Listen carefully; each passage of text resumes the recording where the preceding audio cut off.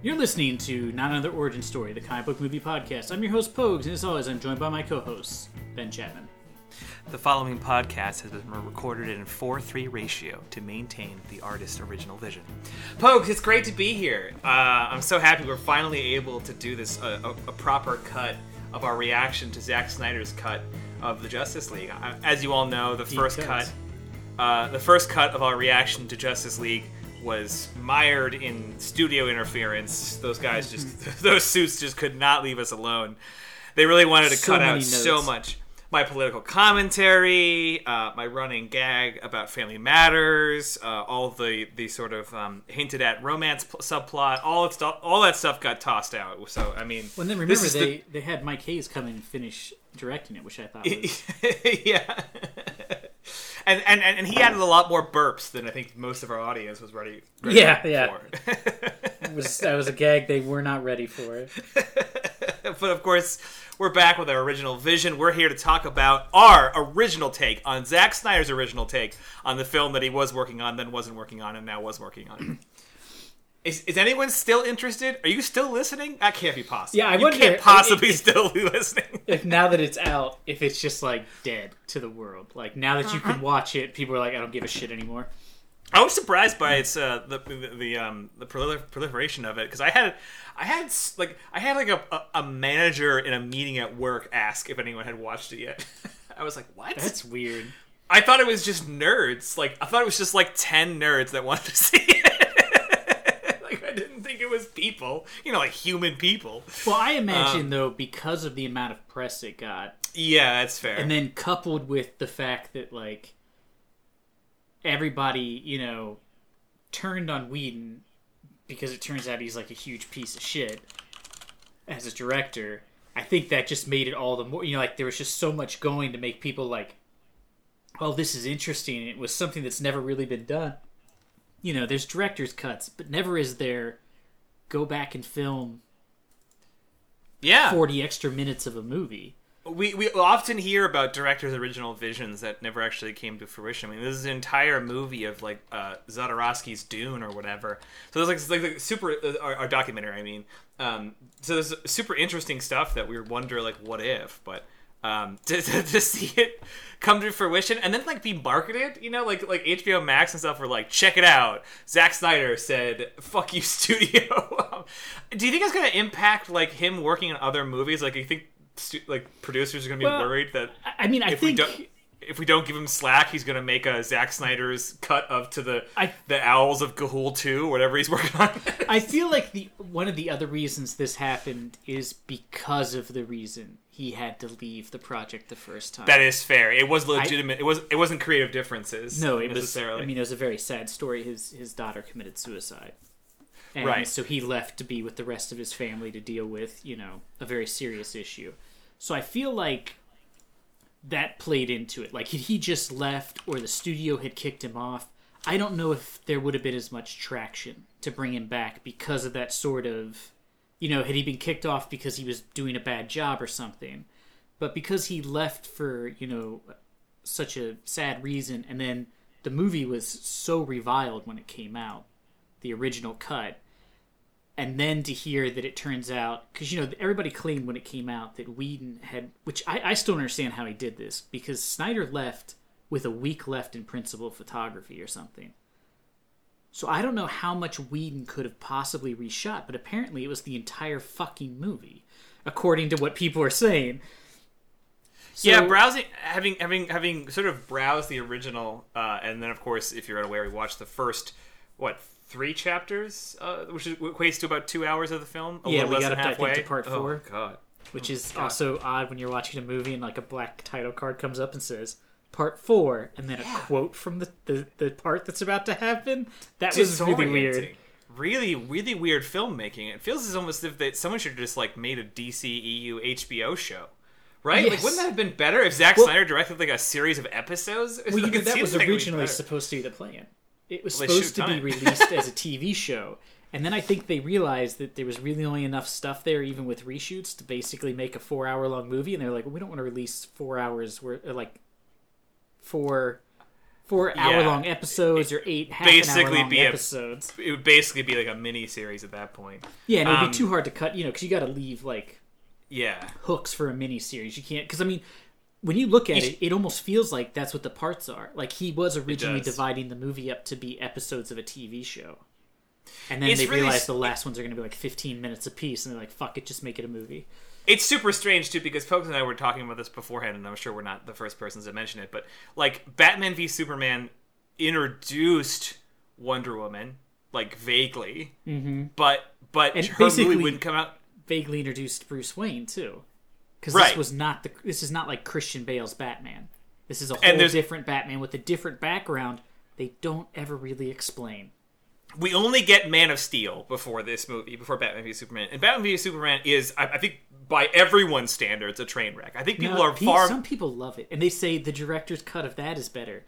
But I'm like, 30 minutes is not going to fix the story problems, unless the 30 minutes added are a brand new story that doesn't suck. Whereas I've seen a little bit more positive, reaction to this Zack Snyder cut. I mean, it's still... it's still a fucking thing we're about to get into. So yeah, that was my thing. When they originally said he was going to do a cut, and they were like, it's going to be so different, I was like, oh, is he just going to basically refilm the movie the way he would have filmed it? And I was like, boy, that's risky. We mentioned this on the mini-sode, because the original Justice League movie is shit. We never watched it for the podcast, and I never personally saw it. But even people I know who are DCEU apologist, I have a friend who tried to tell me that Suicide Squad isn't as bad as I think it is, and I was like, that's fucked up, because that movie's shit. I don't care if you love DC, that's fine, but that movie's fucking garbage. And so I feel like those people are the ones who are like, oh, this,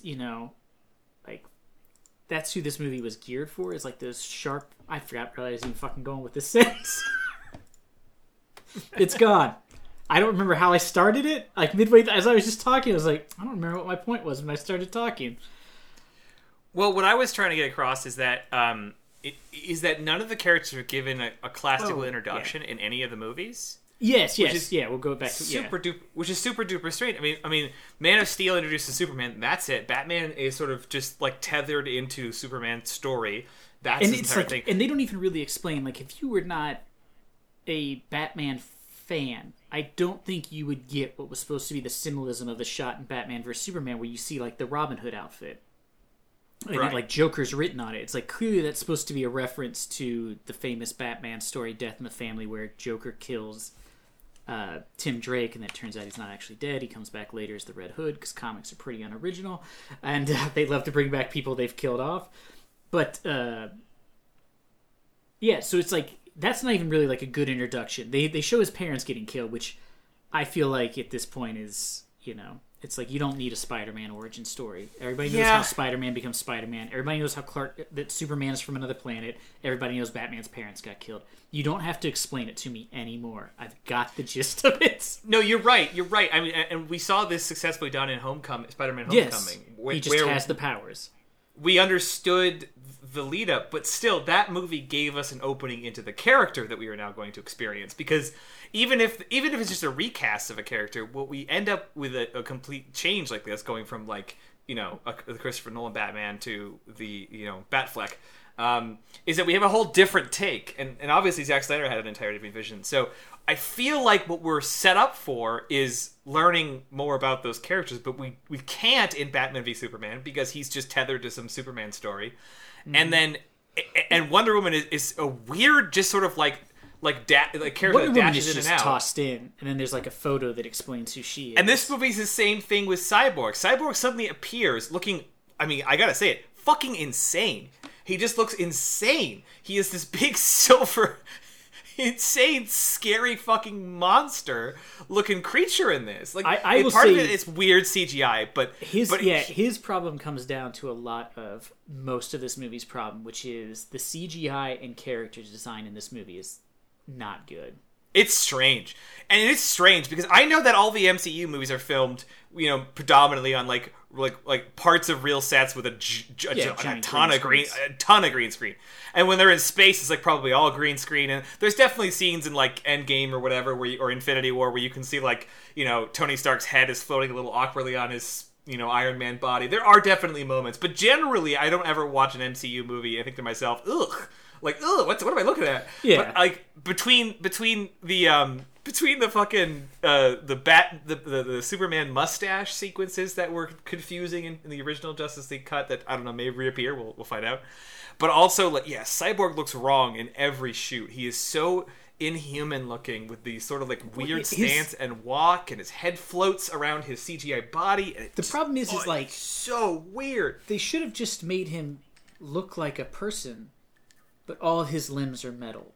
Like they should have instead. What they did is he's like oddly blocky in places, but not all places, and so he has like a sort of crappy Iron Man sort of attempted suit on, and then it's not really well done, and you can tell sometimes it's just his hands, and so he's like constantly has his hands like in his pockets because they don't actually have prosthetics for him to wear that mimic the robot hands he's supposed to have. So it's like really jarring because you can tell while filming it that you're like, he's only in half of a suit of prosthetics. So when they show him outside of his suit, he looks really weird because he's too big now. Like when you see him in the hooded sweatshirt earlier, it's clear that's just the actor in a hooded sweatshirt. He's not wearing a robot suit underneath of the hooded sweatshirt, you know? So it's just the size he is normally with like a little bit of padding. But then when it's off, you're like, well, that's not what that looked like when he was in the jacket. Like that's a whole different body. So it does not look good. His CGI looks especially bad. And then the other one who I think is really bad, I mean, whatever they're called, the pseudo demons or whatever.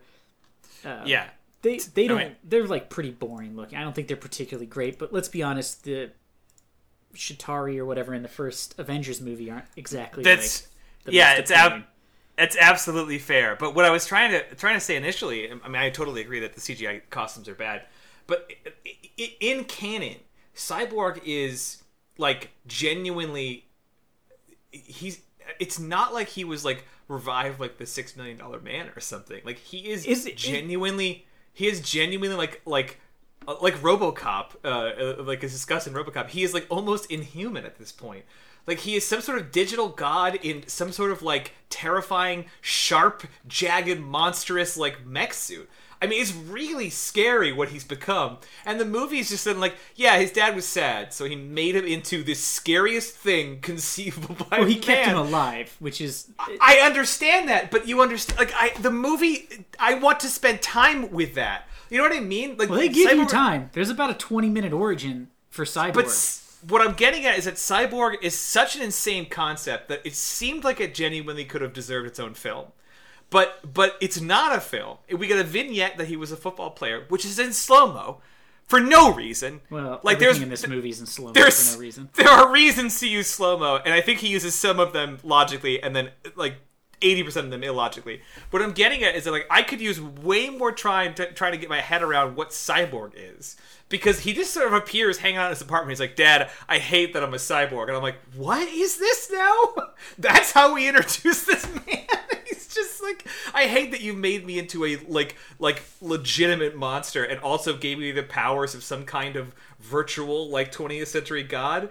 But anyway, I guess I'll help Bruce Wayne. It's just crazy that they just try to expect us to like hop on that idea. The thing that is weird, and I wonder if it's in the original Justice League or if they just don't bother to explain his origin, but like they're essentially cramming an entire movie into 20 minutes.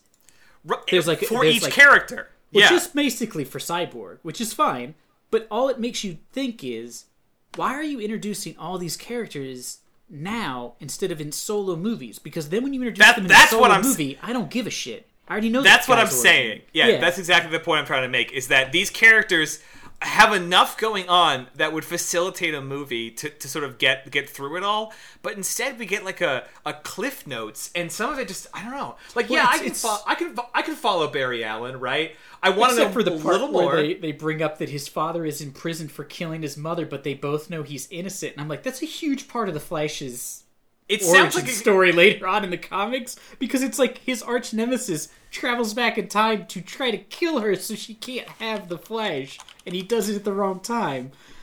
So it's like so bizarre that they just throw this stuff in, and then they're like, all right, well, he just leaves with Batman to go wherever, and you're just like, what the fuck is going on? he just abandons whatever his quest was. And it is crazy because I didn't realize, like, I'm watching this and they're showing Aquaman and I was like, wow, Aquaman seems like a dick. I thought the end of this movie ended with him being king of Atlantis. And I looked it up. They hadn't even made the Aquaman movie yet. Why? And this is my whole problem with DC and why I think their movies are destined to fail. They're just in a mad dash to be Marvel.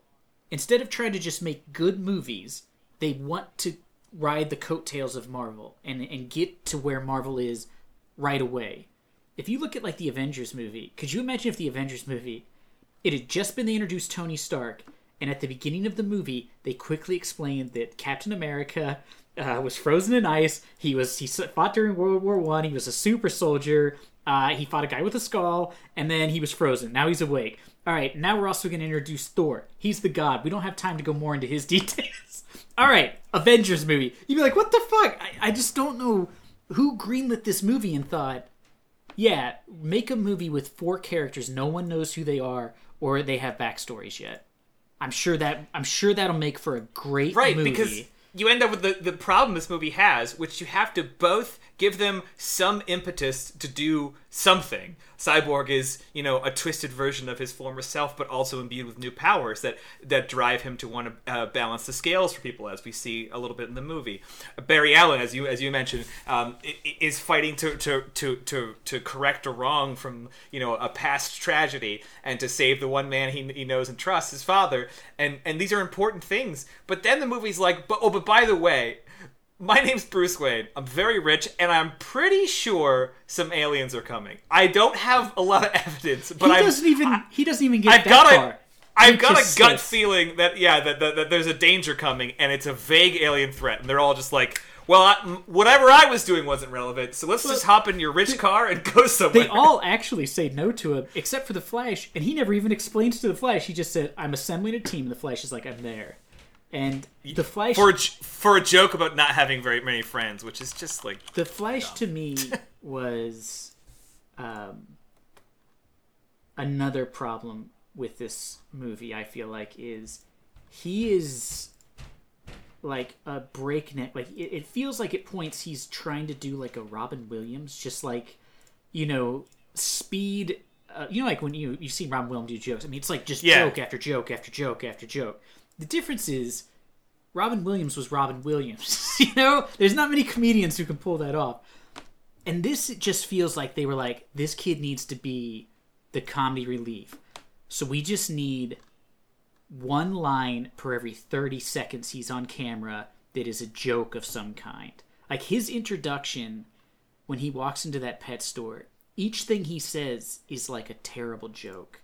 Like, he's trying to explain where resume comes from. And he's like, oh, I've got a monster in my pocket that eats paper. It's like, these aren't funny or endearing jokes. They're just like a person talking. Yeah, I agree. Like, I always bring a meat snack. That was the grossest way to say I have a hot dog in my pocket. Which I find him awkward, yes. Obviously, the humor is subjective. There are many people who may have watched this sequence and find it endearing, so I wouldn't hold that. And those people should re-examine their lives.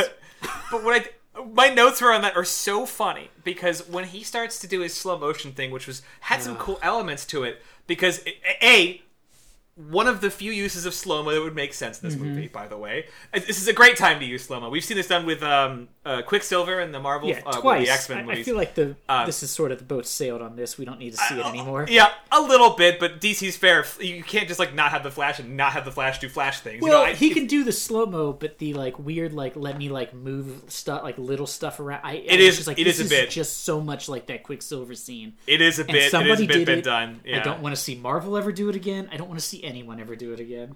I totally agree with it to some degree. But as he started to move so quickly that his shoes came off from the vibe, the movement, I thought that was cool. And then as he broke through the glass, I'm like, this is kind of a cool scene. And then of course we're introducing what is her name? She's the love interest for Flash. Oh, Barry Allen. I don't read enough Flash to remember her name. But they're giving a cameo to that character, and then I'm like, exactly. I arrive at the Pogues moment where I'm like, are we still doing that? I mean, that scene is he's scaling the car. He's brushing the hair out of her hair. He's stealing a hot dog. Very creepy. Stealing a hot dog out of the air, and I'm like, all right, guys, like we've exhausted the time for this. So my notes literally say, I kind of like. I do like this Flash scene. The next one under it, never mind. That was my notes, and that happens a lot in this movie where I'm like, I don't hate this scene. Okay, we're gonna do it for 10 more minutes, and it's gonna have a weird soundtrack. All right, sure. So during the scene with the Flash, midway through, after he creepily moved her hair, I was like, all right, this can't possibly go on. So I fast forwarded 10 seconds. It was still going. I fast forwarded 10 seconds. It was still going. I fast forwarded 10 seconds. I did it for 1 full minute before that scene ended, and she was laying on the ground, and time had resumed normal course in the movie. And I thought, I had already watched about 2 minutes of that scene and thought, too long. It went on for a full more minute, and nothing is happening.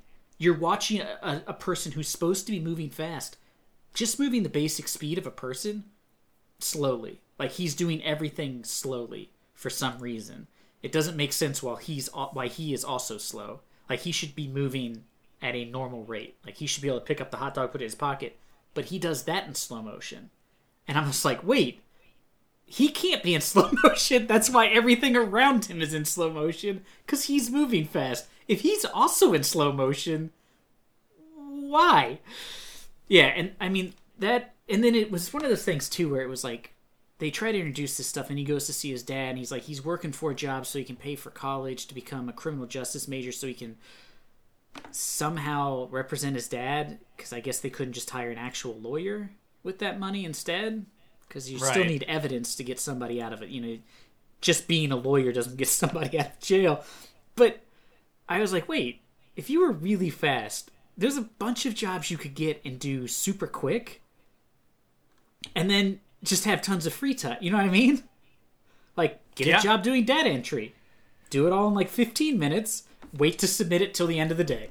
There's just things you could do. It is confusing. We see his lab, and we're told that he's broke. Yes. We're told that he's like a wizard with tech. Look, I own a PC. I own a fucking custom-built PC. I know the value of the gear in that room, and it's a lot. That was the thing that got me. It's a lot. It's like 9 monitors. Those are some nice monitors. He's squatting in like a warehouse on a train station, which I don't know why the people at the train station... I mean, I guess in this world, train yards are just places they build buildings, and then no one goes in there. Because that's where the people who run the train yard go. That's still a job. If you're going to try to tell me that in the DC universe there's an area where there's a ton of abandoned property that anyone can just occupy without being noticed, that's Gotham City, my friend. Yes, but they're not in Gotham City. You got to move to Gotham City where there are so many abandoned fairgrounds that they've lost track of them at this point. There's literally... in Batman vs. Superman, they actually say when Doomsday shows up and they're fighting, luckily... it's in the abandoned area of Gotham. And I was like, what major city has enough land that they can be like, yeah, there's 15, 20 blocks worth of real estate, but that's the abandoned area. We don't go in there and gentrify that area. All that's in the abandoned area of Gotham City is like a bunch of old creepy fairgrounds and a ton of acid vat factories. It's all that's out there. But it was just, to me, it's like so funny because you think, could you imagine New York City or Chicago just having one block where you're just like, it's all abandoned buildings and no one's trying to do anything with them. Yeah. But like when he goes Barry has like 100, like Barry has like $10,000 worth of computer equipment. I would say in his room when he goes in, he's got between $15,000 to $20,000 worth of, because they're all showing different things to the point where I'm like, I think those have to be different computers. And you can see a couple of different computers in the room. Right. And so you're like, even if he was a genius, it's not like you can make your own process. You know what I mean? Making a processor is a highly specialized task that you need equipment to do. You couldn't and figure it out on your own. You know what I mean? And you special metals and stuff. Yeah, it's not like something that you could if Tony Stark does it, he's a billionaire, I get it. But a dude who's and then you think, maybe just sell all these computers, man, and that'd be like couple of years worth of school, if you went to like a community college for gen eds. But that's just sort of weird. And then it's also weird when Batman shows up, because basically like his dad's like, oh, forget about me, and he's like, I won't do that. And then Batman shows up and is like, I need you to fly somewhere with me and possibly die. And he's just like, cool, let's go right now. It's like, dude, do you want to tell your dad, baby, that you might go die? You know what I mean? It's just so... And it's also weird to me. Batman in this movie is very weird because he's sometimes like sort of comic-y reliefy, but he's also not good at being Batman. Like, why doesn't he show up as Batman? Like, Batman in JLA would not just show up to a person he thinks is the Flash and be like, I'm Batman. That would be insane. Alfred says earlier that he's not even 100% sure it could be a false positive. Now, Yes. of course, finding his little laboratory would probably lead you to a conclusion. But it you're makes totally no right. sense. Why wouldn't he show up as like if you're going to try to recruit could be somebody, Batman. show up as Batman, not as a rich billionaire and tell everybody you're Batman. Yeah, additionally, if you're going to show up as Bruce Wayne, then, Bruce, you got a way better card to play. You've got money, bro. Yes. Yeah, You've when he was got like, do you want to money, join? bro. Just be like, I'll pay for your college. It's like, hey, that much money fell out of my pants when I sat in the chair. Maybe the world's greatest detective with the supercomputer would have figured out that he's working to free his father from a potential wrongful imprisonment. Maybe you could offer some legal assistance in return that he helps you. There are so many options. That's what really gets me is Batman.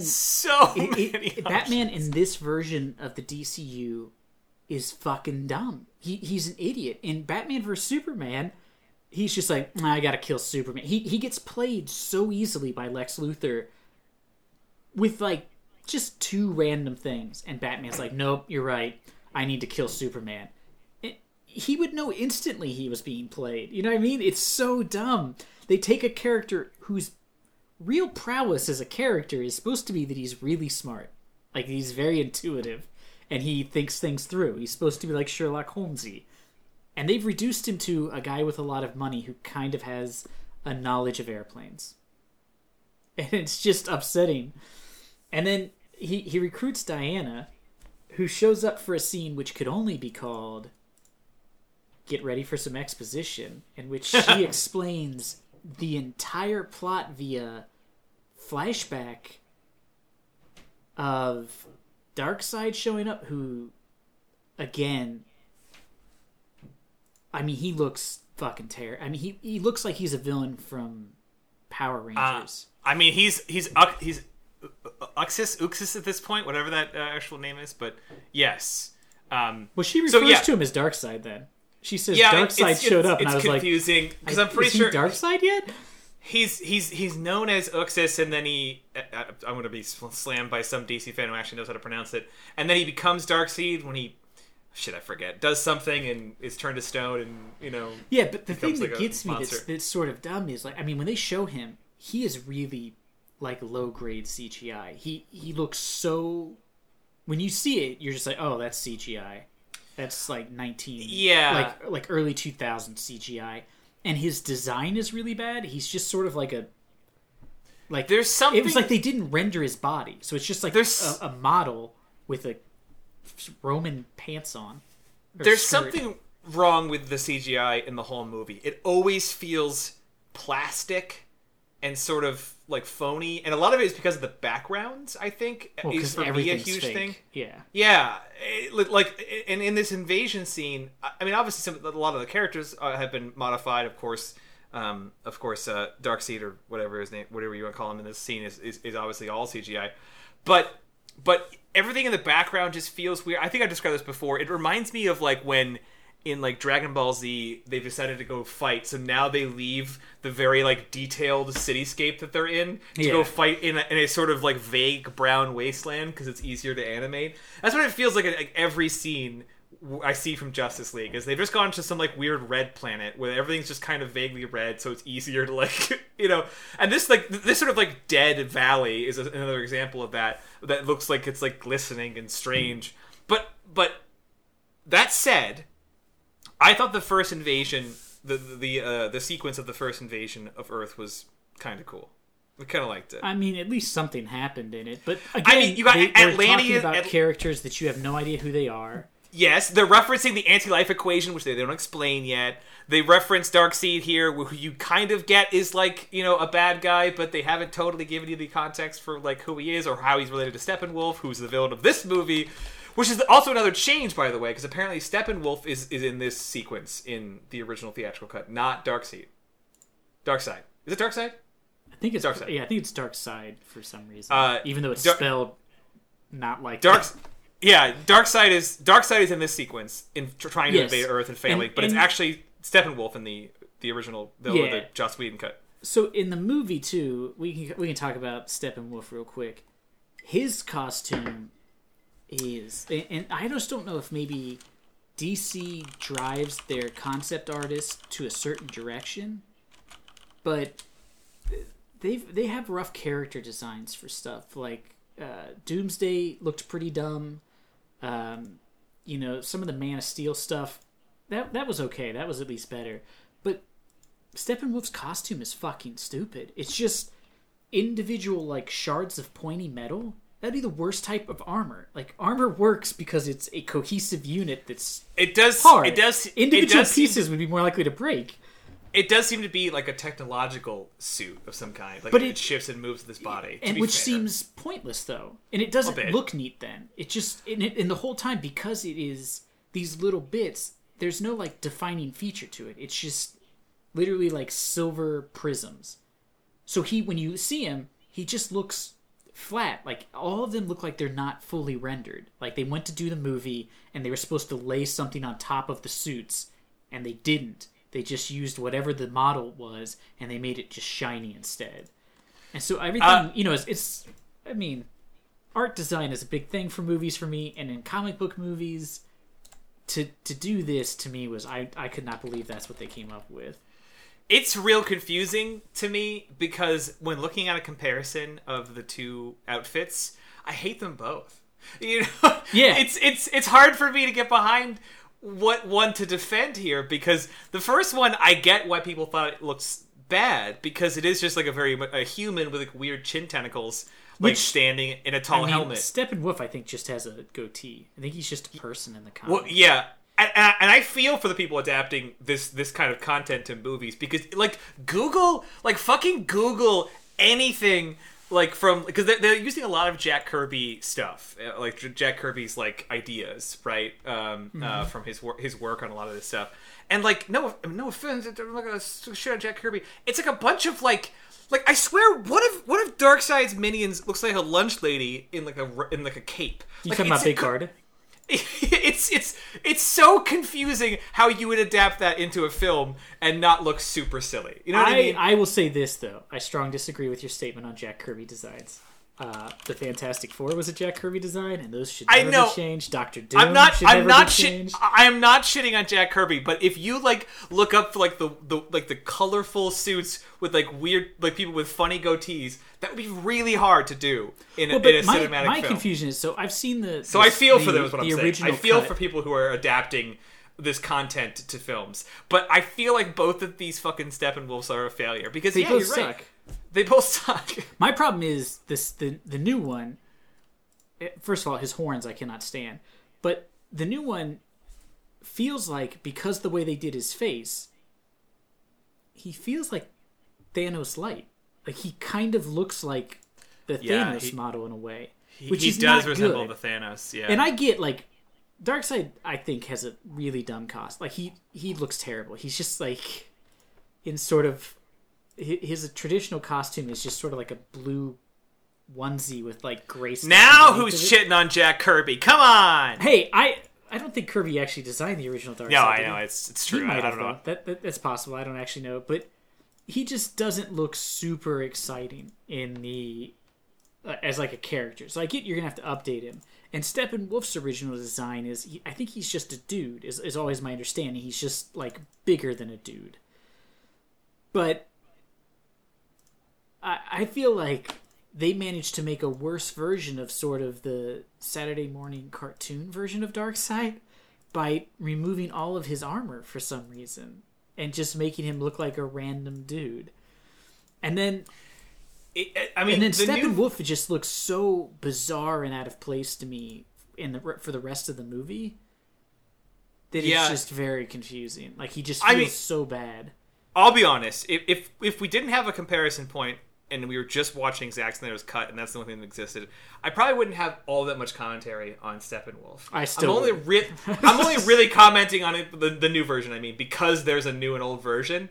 But, you know, because, I mean, like, the villain of Guardians of the Galaxy looks equally as fucking generic. Just kind of like a gray bad guy with sharp features who's mad about a planet. Like, it's just, it's like everybody. His armor at least makes sense. That's the thing that gets me. Steppenwolf's armor makes no sense. It's so impractical and so bizarre. I also just found a still from Justice League of Darkseid. Jesus Christ. I mean, it looks so bad. What is unforgivable is the Parademons, who occupy way more screen time than Steppenwolf does, at least in our half watch so far, are so stupid and boring. I can't get over them because they're just like, in every scene they're in, which is already exceptionally dark, they are just wearing black and gray, and so and they just sort of look like things with big eyes. Yeah, and I know, like, again, you know, they're trying to adapt something, but they just have, like, weird goggles, and they have, like insect wings, and they just kind of gray and black, and I can't make out their features, I can't make out what they're doing, they're not menacing, it reminds me of those very bad villains in Suicide Squad, where it's just sort of, like, black like people made out of sort of like viscous liquid, like you could, like, it's just all like one, you know, uncertain shape, and they're so boring to look at, they're boring to watch in a fight. It's pretty frustrating, because that's the predominant like fight sequences that you get in this movie. But yes, I think we got a little bit off track of what I was saying earlier. I didn't dislike the first invasion sequence. I mean, again, it's a lot of slow-mo, perhaps arguably way too much. And this entire movie is too much. Jesus. Slow-mo. And this is probably a point where, like, you should probably use slow-mo more like you did in the 300 movies, where it's, like, a lot of normal speed and then, like, slow down occasional moments of import, I guess. But anyway, it is cool to, like, Ares is there, and, like, there's a Green Lantern.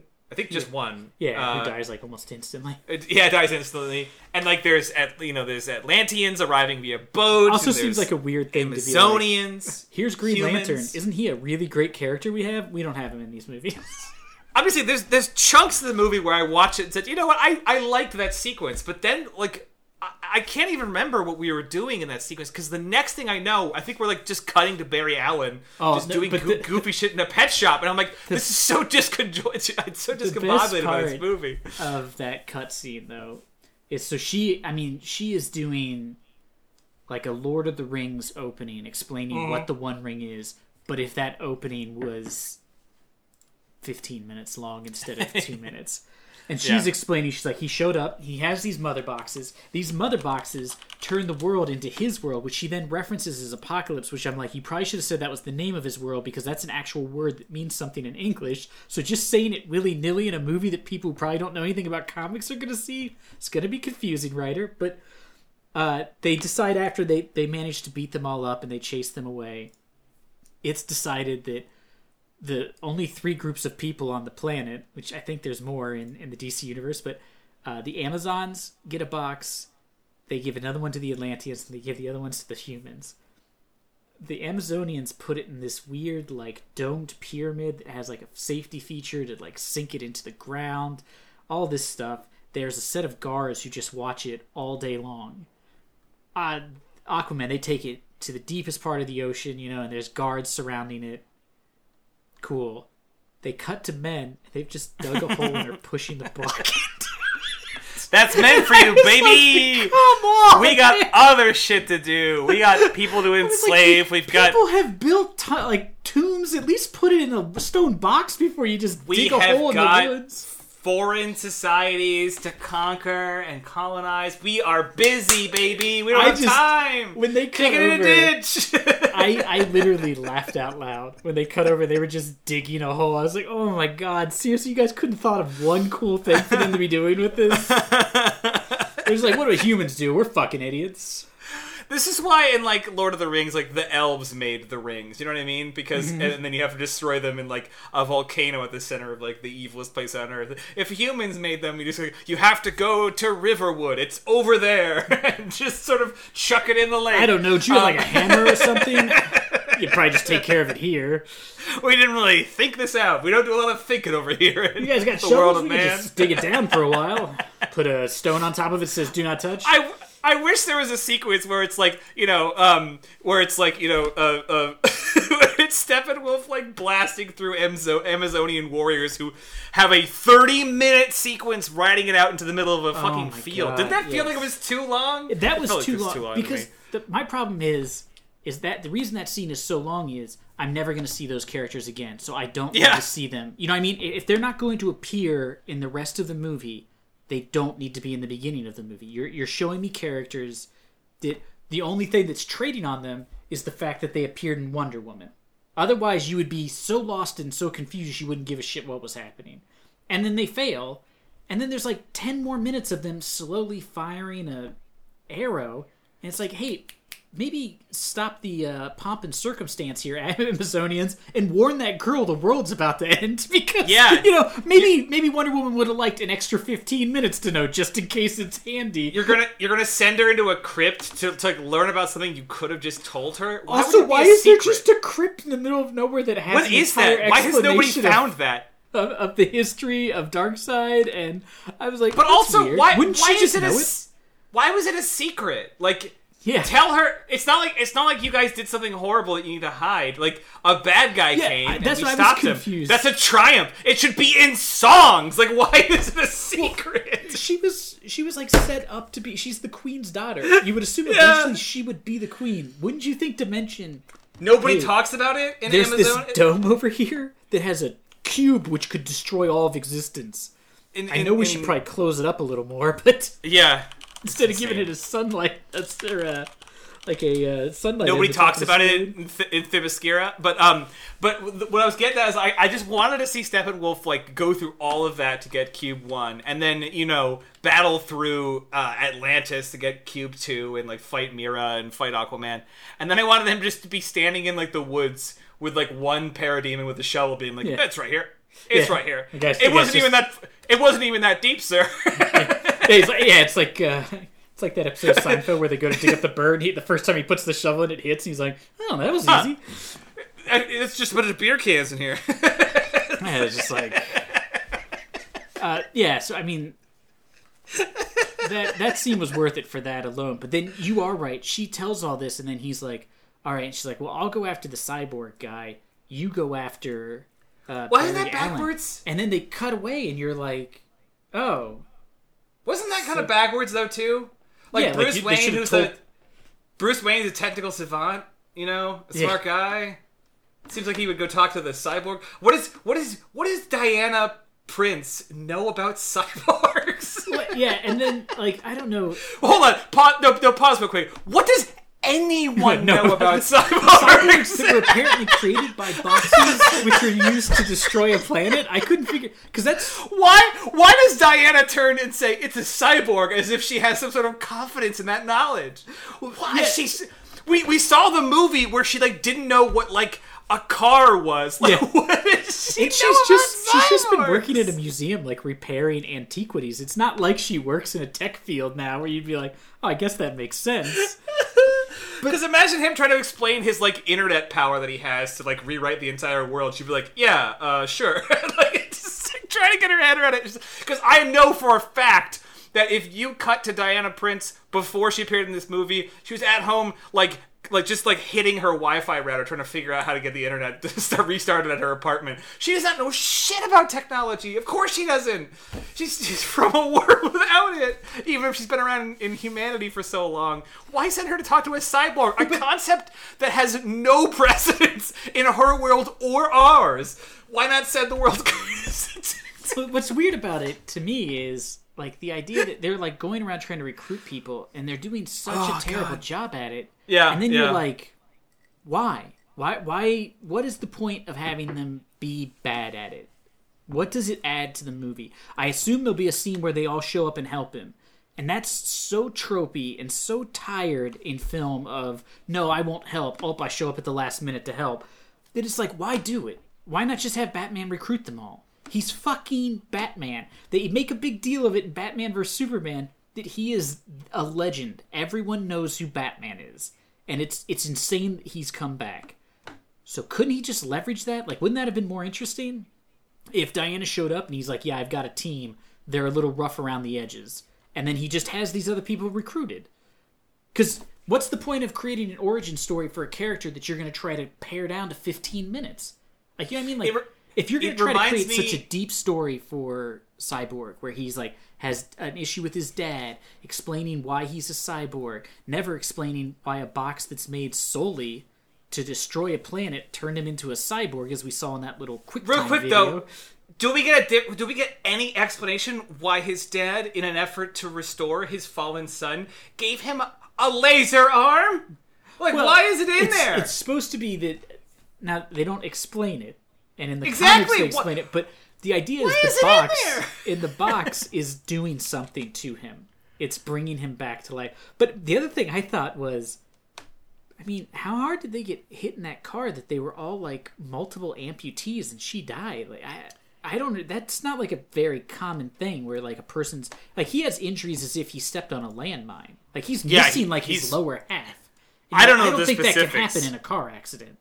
Yeah, I don't know. Or if it does, you definitely didn't live through it. You know? But I just can't get my head around the fact that his father, like all we get. I mean, I know there's comic backstory or whatever, but all we get in this movie is his dad is crushed by the fact that his wife died and his son was mangled and is about to die, and that he as the never present father is perhaps blames himself to some degree and wants to restore what he lost. I understand all that, but why is he like, all right, son, now that I've rebuilt you into someone who could never re-enter society because I have replaced all of you with machine, including a portion of your face, and given you one red eye, a thing that everyone will see immediately as super evil looking, I'm going to also let you know that I've also imbued you with some kind of like super technology power that will allow you to launch nukes. Like, and that's what are you the problem doing? That they don't explain well in the movie, but the point is supposed to be he doesn't know. Like, he just knows that he used the box to save his son's life. Sure, and now he realizes what his son can turn do. him into a monster. He didn't know that's what was going to happen, though. Like, I think that's supposed to be the point, is he didn't mean for him to become Cyborg. He just meant for him not to die. And then all this additional stuff happened. This would make a much better fucking movie to watch. Yes, that's what I mean. That's my problem is like, if you're going to have a character that has like a really twisted backstory, about an absentee father, the mother who loved him losing everything that he loved in life, all this stuff. If you're going to build all that in, you can't throw that as a plot into an ensemble movie. That's too much information because you're not going to do any of it justice. And that's my problem is they put this in and it's like, great. All it makes me think though is, people are like, that's so great they restored Cyborg's story to the movie. And my thought is, no, why didn't somebody make the Cyborg movie first? That's the problem. Why was there not a Cyborg movie? And here's the whole problem with the Zack Snyder cut. It is, I think, inarguably better that they gave more backstory to a character. That's good. But you're right, it's too complex of a concept to just crack into a story. Look at me yelling. I'm so confused by his character. I mean, it's like it deserves its own entity, which is his the most frustrating thing. Was like Hawkeye's or Black Widow's, where it's essentially, I work for special forces and I was a spy. Okay, right. If you want to go into that deeper at some point, because those are probably pretty interesting stories, because if you worked in special forces or you were a spy, you've probably got a pretty cool origin or pretty cool stories. You can build off of that. But like, you can't take Thor or Captain America or Iron Man or the Hulk and just throw them in and be like, here's their backstory in 15 minutes. So the Hulk has a wife and he's doing research into gamma radiation, and then he gets, it's too much to then draw out those characters because all the nuance from them is gone. What's a funny thing going on right now, Pokes, is we are essentially a podcast called Yes, another origin story. Well, my problem with this movie is like, I just cannot believe that no one, and this is why I think the movie is always going to be bad. I don't think Zack Snyder is going to. I think it's a better movie than I'm sure the original. But I don't think it's going to end up, when we finish watching it, I don't think I'm going to say, boy, that was a good movie. I'm still going to say it was really bad. It was slow. It was plotting, because the beginning has been slow and plotting. Really slow. Literally slow in some cases with the way he's filming. And then I'm just going to think, all think is, why would you have made an ensemble film? Because the whole premise of the ensemble film is that they are characters that you know about and care about, and now they're together, and that's interesting. When I don't know any of the characters, their dynamics together don't really matter.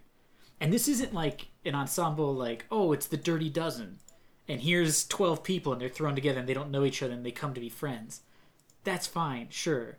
But those people aren't going to have detailed backstories, and they're not going to be franchise characters that are going to appear later in their own separate films, you know? Like, The Flash has a movie coming out. Why was that made 4 years later? So confusing. Really confusing. But you know what I was thinking on a lot of this movie felt like, especially the first part that we watched, that it made me feel like, is it feels like the DM is rushing players through the first episode of their adventure. You know what I mean? Yeah, where just trying to explain who everyone is. Everyone came prepared with a 20-minute fucking, multi-page backstory. And they're ready to like dump it all into the scene, but the DM's like, neat. Anyway, there's a MacGuffin over there that you all have to go for, regardless of your backstories or conditions. Off you go. I don't care. Also, 2 of the MacGuffins will just be taken right away, so I don't know why we even need to show that. They fail so instantly that it's pointless to even put them in the movie. But you know what I mean? Where it's like, it's almost as if it's confusing that we're just jamming all this information into this story because it's not relevant and it only seeks to confuse the viewer. Yeah. And that's the other thing I can't believe is, so we're about an hour and 45 minutes into this movie. The movie has essentially not started. We're just getting to the part where, like, the heroes know the bad guys are possibly on Earth. They haven't even really encountered one of them yet. And that is insane to be 2 hours into a film and you've not met the antagonist at all. Not even, like, tangentially. Like, the only people who have seen them are people who can't leave an island and tell them that this guy's here. And one Aqua guy who's still in his shitty drunk phase. So it's just sort of, I don't know, like, disappointing and confusing that I just can't picture, because I imagine the next 2 hours, it's just the original Justice League movie. I think so, yeah. And I'm sure there's a lot of changes with the ending and stuff, but by our standards too, this movie really blew one of our like classic paradigms, which is that we need an origin. We need the completion of the origin Justice story. League should be the Justice League in 30 minutes. Yeah, in 30 minutes, and of course, for that to have happened, you would have had to have already established the other members. Yeah. And so here we are 2.5 hours in or whatever we are at this point, and we're still like getting like the stakes of the mother box paradigm thing set up. We're not even done with that yet. We like left, it's like I insane. said, we're at part 4. I think it's like 148, 150 in. It's just shy of 2 hours. The Justice League still is missing 2 members. Cyborg and Aquaman have not shown up to group up with them. Right now it's just the Flash, Wonder Woman, and Batman. I mean, so in that's reality 2 here, full hours worth of the film, and the titular characters are not yet interacting with each other. More importantly, I know that we're like talking about an ensemble movie, but as we're talking about it, in terms of the hero's journey, we're still in the call to adventure, man. Yeah. We haven't even fucking gotten out of stage 1. Meanwhile, still though, like... the bad guy's in like stage 4 of the MacGuffining, which is just like, I need this object, and you would think that would be the point of the film. No, he just gets them. Like, I want to story build this movie because it's like call to adventure, and then you'll go ahead and draw a line backwards across the circle to like when they talk about like the first time Darkseid tried this, and then we're gonna squiggle around with Barry Allen and Cyborg a little bit, and then finally we're gonna come back and say, well, are we ready to join? No, they don't agree yet? All right, well, we'll just dance around for a little while. And I mean, not to compare this to the first Avengers, because the first Avengers movie has problems, but like, think about that film. They get together almost instantly. The movie starts basically with the threat appearing. Loki comes through, he has the scepter, he wants the Tesseract, he takes it. And you're set up the film. Oh no, Loki has this thing that it's been established in another movie what it is, and that it's bad. Okay, cool. Then, we see Loki's trying to do something because they need to get X so that they can build this machine. The Avengers' first attempt shows up to try to stop them, and they sort of group up, and it's a complete failure. Classic ensemble sort of storytelling. All of that's like in the first 45 minutes. This movie still has not gotten to any of that. All we've gotten is a point in which Barry Allen's funny joke is to call himself a snack hole.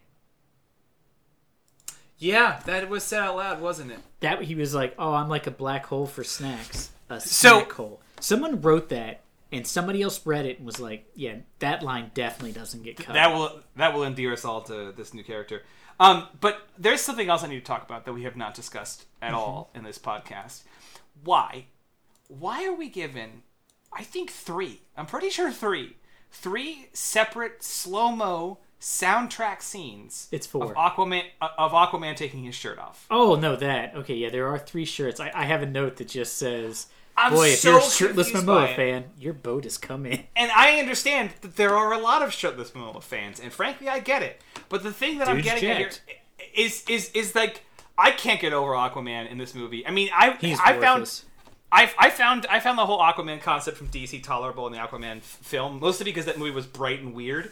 But the biggest problem is that this movie is, because it came out a long time ago, this Justice League, they were clearly fighting like what they thought was the hardest battle in the world, which is like everyone sees Aquaman as like a goofy joke. So we have to make him as hardcore as possible, and by doing so, we overcompensated by 1,000 miles. Yeah, because he's just... Nothing is more indicative of that when he's like rescues a guy at sea, shows back up to the village. We've been told he gives some shit about these people, but he comes in and chucks this conscious live man onto a table as if he's a sack of potatoes, takes whiskey from the bar, and then goes back outside to drink it slowly in like the cresting waves of a jetty. And I'm like, fuck my life, I want to die. And that is where like I paused the movie and was like, I gotta do something else for a while. Like I just can't handle he has this. Like 3 angsty scenes, which are so... And I remembered, I was like, oh yeah, that is how Aquaman started. He's an insufferable prick, and I couldn't stand him. And then I remember, I think he's an insufferable prick until the last 20 minutes of that movie. But they're convinced that they have to make him like a whiskey swilling, Khal Drogo of the sea, who's like all like barbarians and spitting. That's not an expression. A spittoon as soon as he comes into his fucking tavern. All time. Like, I can't handle this. You can't like just coin a phrase and pretend like it's a thing. Over him. It's so stupid, and it doesn't help make him like a character that you want to see on screen more often. It doesn't make it seem like he's going to be all that helpful in a fight.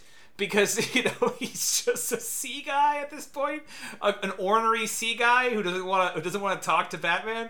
I don't know. It's just, there's nothing about Aquaman that works in at least the first half of this movie to me. Now, I mean, correct me if I'm wrong, because something that also confused me about the Aquaman shit, especially when he was under the water and like vague Atlantis. Does this feel like we're just in some gazebo on the outskirts of Atlantis the whole time? I don't understand where we are in any of those scenes. It just was like random locations. Yeah, it just seems like we're in like I guess if every city in like the DC universe has an abandoned district, this is probably the abandoned district of Atlantis. Is that what we're at? Yeah, I think so. But I think Mira has an English accent. Is that what she's doing? It seems like she's what she's doing. Aquaman, she doesn't. I'll be honest, I could not remember, and the whole time I was watching it, I kept thinking, is that Amber Heard, or is this a different actress? Because I was like, this was before the movie came out. Did they? Because I don't know why, it just didn't look like her to me. I also have a hard time seeing her on screen after like hearing all like the crazy Johnny Depp shit. It's just hard to like. It's hard to separate her image from that when you're listening to her like throw bottles at Johnny Depp's head in audio tapes. It's just and then you find out like she admitted in a case that she made up a lot of it, which is it's a big yikes. But we also apparently this film we've got more of the father figure.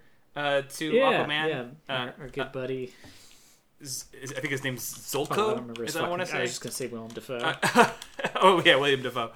But I just couldn't. I mean, that stuff is boring underwater, and I could not get over their attempts to make him look like a fucking heavy metal video every time he like walked around and took his shirt off. It also didn't make sense why he kept taking his shirt off but leaving his pants on. It's like, you showed up in the shirt, so that's your shirt. Why are you taking it back off to get in the water? Especially you were in the water in it earlier. Especially when he rescued, because when Batman first finds him, he's presumably just been hanging out in dry land drinking for a while, which is fine. Was fine. But when he comes in with like the guy from the fishing ship, he's wearing a shirt. which appears to be wet, like he was swimming in it. And then he leaves and takes his shirt off. Like, what are you doing? What are you doing?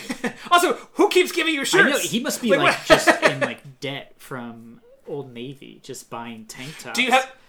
Do you just have like a damp apartment somewhere in this room that you go to when you come out of the sea with a bunch of old t-shirts you throw? No, he wears them until he goes to get back in the sea. Then he's like, "Ooh, this is wet. I'm about to get in the water. Don't want that." Are we also supposed to have any care at all about like the Norwegian woman that's like singing a song to him as he swims away? That was the start of 4 separate 30 to 1 minute long music scenes in which they play a full song with almost no sound other than the song. Yeah. It's very confusing because it's in a language I don't speak, so I have no clue what she's saying. I can't hear. I don't know what she's saying. It's supposed to have some sort of meaning. She creepily smells his sweater, and then they just keep singing, but no one explains what the fuck it means. So it's just a scene I have no context for. Yeah, it's like weird music video stuff. I can't think of a scene in a movie, in most movies, especially superhero movies, where there's like a full music, like a full length song with lyrics, really identifiable by an identifiable artist. In this case, I think the one I saw was like Nick Cave. Like it's so weird. Yeah, there's a song they play during an Aquaman montage when he's like slowly walking out to the docks, and it's 30 to 40 seconds worth of the song. It's very long, and he's walking 75 feet, so he is moving so slow, and they're playing this, and then he swims for a little bit, and I was just like, what is going on? And it's like an actual song, like with lyrics. You know, you usually don't see that in sort of like grand scale movies. They usually are all like soundtrack.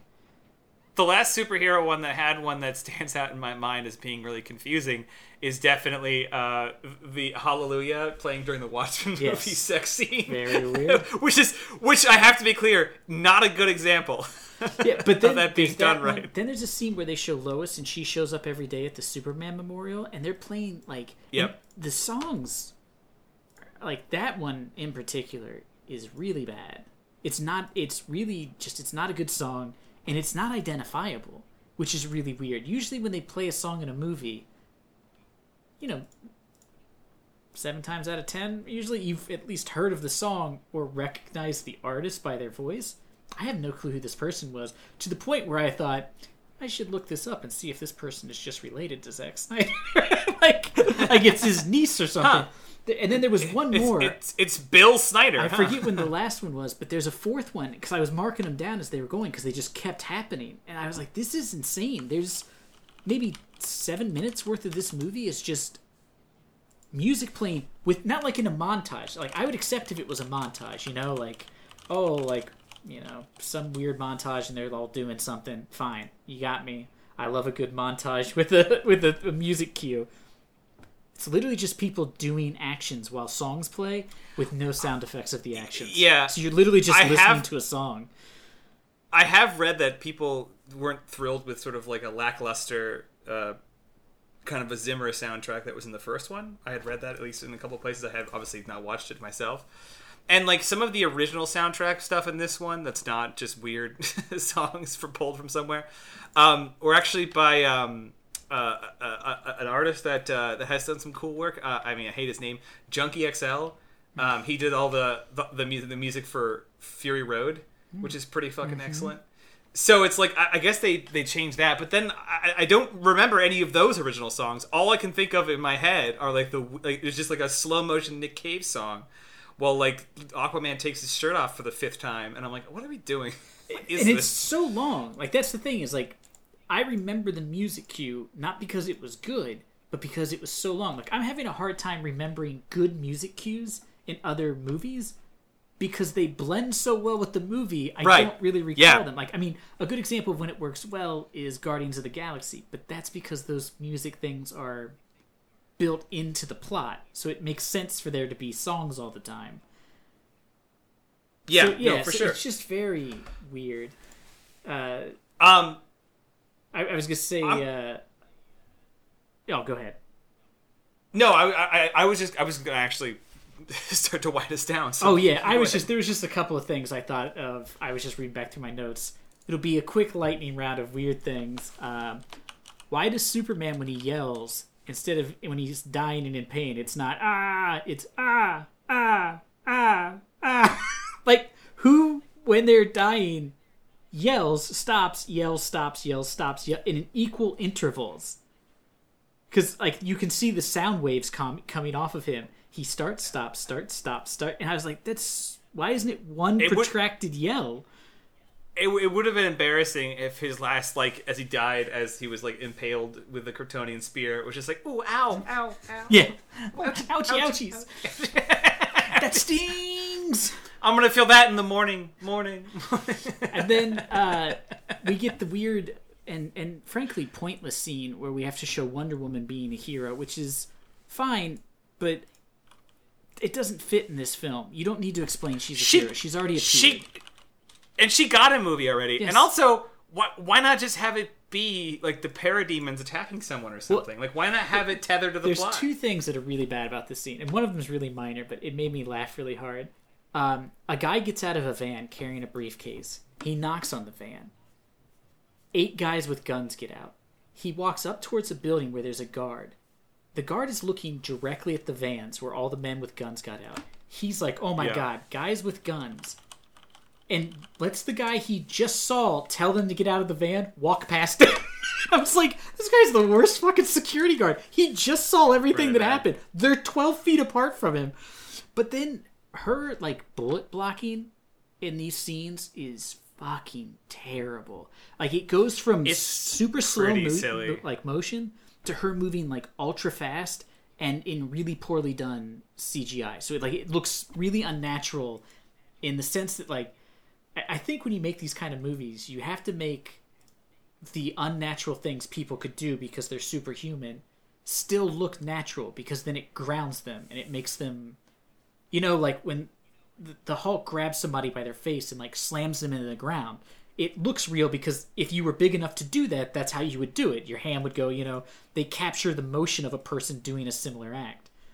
This is just like, I want her to spin backwards and then midway through start spinning another direction. You're like, no, that doesn't look right. And then it just makes it look really fake. And this is really bad. And she proceeds to take forever when she walks in, just slowly watching everyone in, like, a really long scene. And then she throws the box up.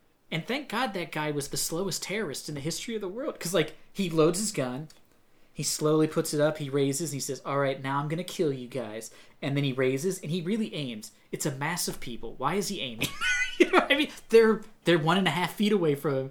And then she shows up. And she takes so long to fight him. And then when she finally beats him, she blows up part of the building and sends debris raining all over every cop in the street. I was like, oh, I don't think you guys understand how heroic moments work. It's not, let's endanger extra people. And then, horrible advice. A little girl says, can I be like you when I grow up? And she says, you can be anything you want. No, she can't. She cannot stop bullets. Don't tell that girl she can stop bullets. Don't tell she girls is going to to go out die. and stop bullets.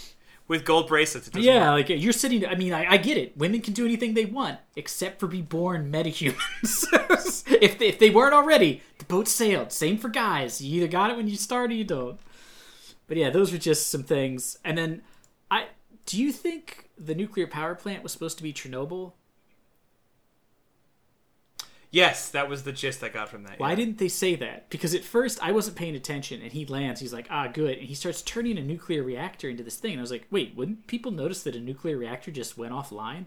Also, people monitor Chernobyl still, because, you know, there's still radium and shit, or uranium still in there, slowly decaying. There's also a dome over it now, I think, but anyway. Yeah, he basically lands as if, like, the power plant's still there, and everybody was like, well, it's fine. It's cool. Somebody lock the door on your way out. But I thought that was hilarious. And then the only other note I had was just the Rube Goldberg machine necessary to get that truck to be ready to hit Fleisch's hopeful girlfriend. Who drops a burger on the floor of their semi-truck and then tries to pick it up to eat it again? Like, that was so... And then he's down there for, in the movie, a minute and a half, I don't care how bad you are at driving. Nobody looks down while they're in the middle of a city for a minute and a half while they're driving and just thinks, I'm sure there's no red lights. It was just so dumb. I was like, why can't people just come up with simple ways to make these things happen? Why do they all have to be like, Final Destination, where it's like 8, absurd things have to occur just so one person can be hit by a car? Yeah, and then she's not even... It's not even that the truck now hits her.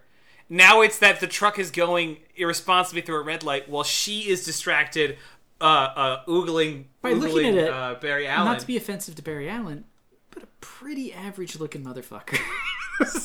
You know what I mean? Like, if it was like Aquaman, he was in there taking his shirt off, I get you, you know what I mean? But this just looks like a lot of white dudes in Star City or whatever, I think that's where he's at. And then again, after all of that, and I guarantee you that if we watch the rest of this movie, Iris is not going to reappear. Nope. I don't think she's a component of this film. We just spent time watching her fly in slow-mo while hot dogs flew near her head, and it wasn't for any purpose. So, yeah. It'll be Anyway. interesting to see the rest of this movie. I told Ben I watched this in sort of chunks. Like, I watched like each sort of part on its own, and at the end, I almost was like, boy, this is actually not that bad, because like I'm sort of interested to see, something's finally going to happen, and then I realized, no, wait, this is bad, because I just said something's about to happen, and I'm an hour and 45 minutes into a movie. Like, I'm just now being like, thank God, I can't wait to see what is essentially the film I thought I was starting 2 hours ago. Yeah, it's the film. The film was about to begin. But in contrast, this episode is about to come to an end, and it won't. But it will have a part 2, just like Zack Snyder's. We will watch the second half of Zack Snyder's Justice League next week. It's on HBO Max if you have HBO Max, or if you want to sign up for a free subscription and watch it. So far, I would say it's probably not worth it unless you own HBO Max. Yeah, I mean, if you own HBO Max and you either, like us, had never seen it and this is your attempt to see it, there's obviously more to grip onto in this movie, even if it is, irresponsibly strung together or deserved of its own film so far. But I think most of the people that are enjoying this film are people who watched the original with high hopes and had those hopes dashed. Like, I think this is like a retribution in some way. Yeah, I don't see it. I don't see it as like a successful recreation so far. I but feel like this this is one of those things where it's like the people who wanted it, he could have released the exact same movie and they would have been like, it's a masterpiece, because they were just so invested in getting it released that now, no matter what, it can do no wrong.